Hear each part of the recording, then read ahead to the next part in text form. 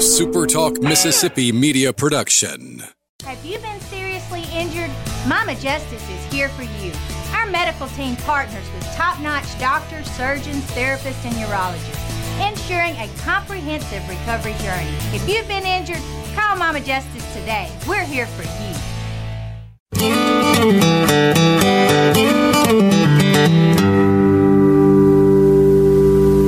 If Elizabeth and Charles were ever asked to describe their grown son, who is now an accomplished musician, who gained an enviable reputation as a gifted and influential songwriter and composer, they would have to say, William was always restless and in search of his own identity. That search ended with the world of music across planet Earth being changed forever. And yes, Mississippi was ground zero and playing the biggest part in making that happen. That story unfolds on this episode of Mississippi Magic titled, His People's Music. Right after this from our friends at Deviney Equipment. Deviney Equipment is kicking off its busiest fall ever.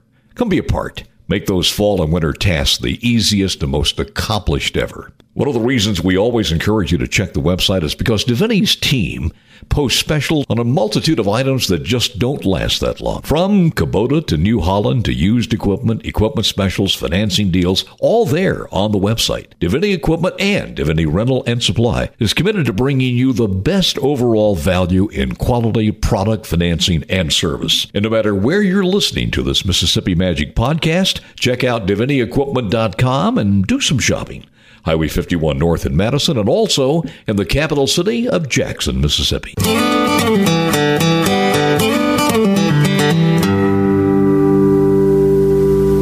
And now back to this episode of Mississippi Magic called His People's Music. William was another one of those sons of a preacher man. He was born in an Alabama log cabin built by his grandfather. That his grandfather was a pastor enabled William to appreciate how much life and faith were built around music itself. A studious young man who took to education with a liking, so much so that he became a teacher himself. But soon after, what the teacher learned was that he would never become rich from that occupation. So he moved on. Well, kind of. You see, in between trying to find the job of his calling, William formed a musical group to pay the bills, and on the side, he continued teaching music.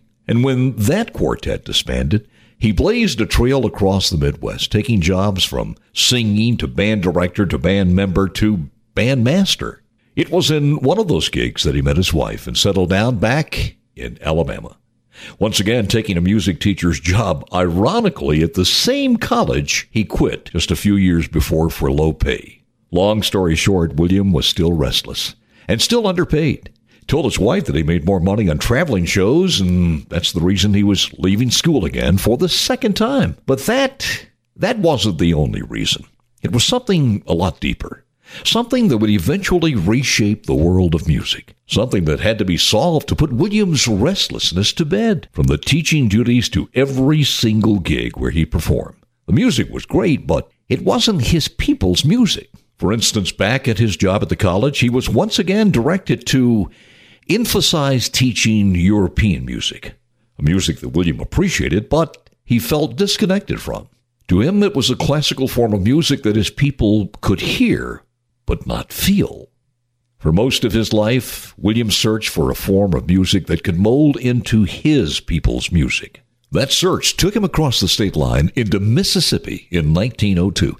He traveled from juke joints to cotton fields and listened to a multitude of music he called native music. It's said that William had a remarkable memory in recalling and transcribing the music on paper when he rested at the end of each day. He cataloged every single note from the children and grandchildren of former slaves, from a variety of free-form music that had no official structure or discipline. And as a talented composer, he became obsessed searching for that elusive, distinctive, and transformative form of music that not only told the story of hardship and pain from a history of slavery, but also a music that would free the demons in the soul by casting them out in a song. Months later, on that long and winding search, William found himself and his entire family as an official Mississippian in a city for 6 years as director of another band. On one of his trips out of town, about 15 miles south, the ever-restless composer was catching a night train home. Resting from a weary day and waiting for the sound of an approaching train,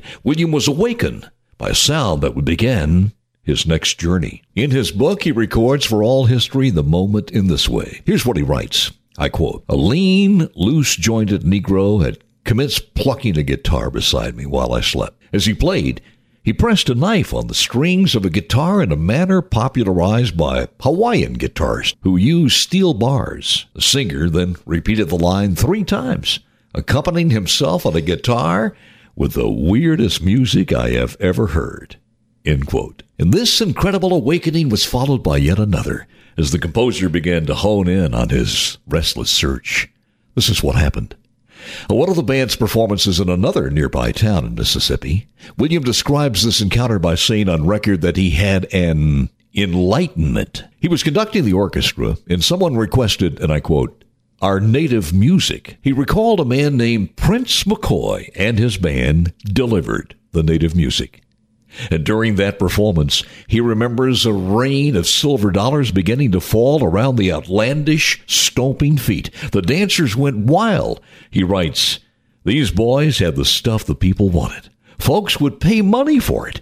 He says that night a composer was born, an American composer. William took the raw music home in his head and in his heart, and he turned a lifetime of restlessness into a native language on sheet music that became a document in his mind that now was his people's official music. And for the remainder of time in the Mississippi town, William, as an accomplished composer and music publisher, tamed the wild and rambling sounds, gave it life, direction, structure, and most of all gave it an official name.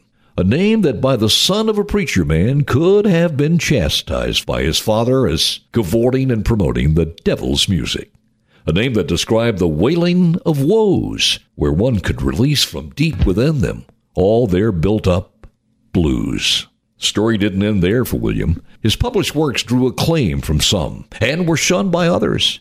Many white bands refused to play the music, and even some black performers, those who would even please the crowd with jazz, but stayed away from any sheet music with his blues compositions. But William was restless and relentless. By 1917, his publishing company had moved north to New York. And by the end of the year, he published Memphis Blues, Beale Street Blues, St. Louis Blues. The rest is history.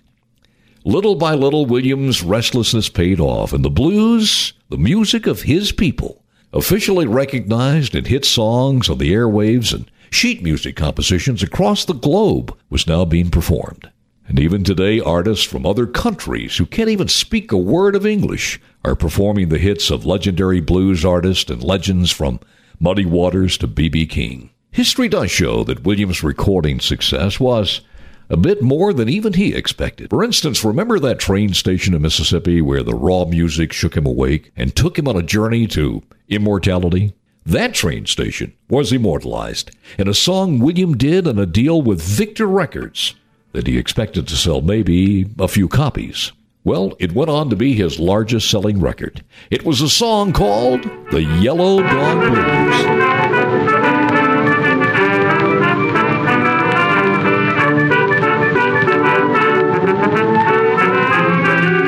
The train station was the only spot in the country where the Southern crossed the Yellow Dog, in the big city of Moorhead, Mississippi. And the city where William received, as he called it, his enlightenment, that city was Cleveland, Mississippi, where today stands a beautiful and expansive Grammys Museum that will tell you the story of William in a lot more detail.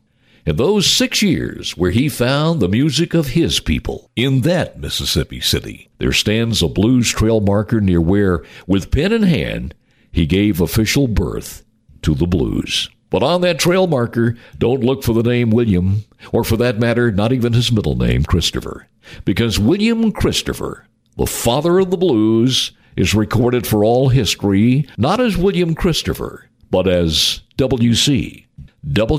Handy. And ground zero for the birthplace of the blues, where W.C. Handy, for 6 years, nurtured his family and his restlessness as a talented composer to document and share the blues to the entire world. That city is the Mecca for the blues, Clarksdale, Mississippi. You know, that's just one story on just one genre of music from the pages of history that verifies without any doubt or any rivals in this country that Mississippi is the birthplace of America's music. Just one more story that should put to rest any doubt that in your state, my state, there is something real called Mississippi Magic. A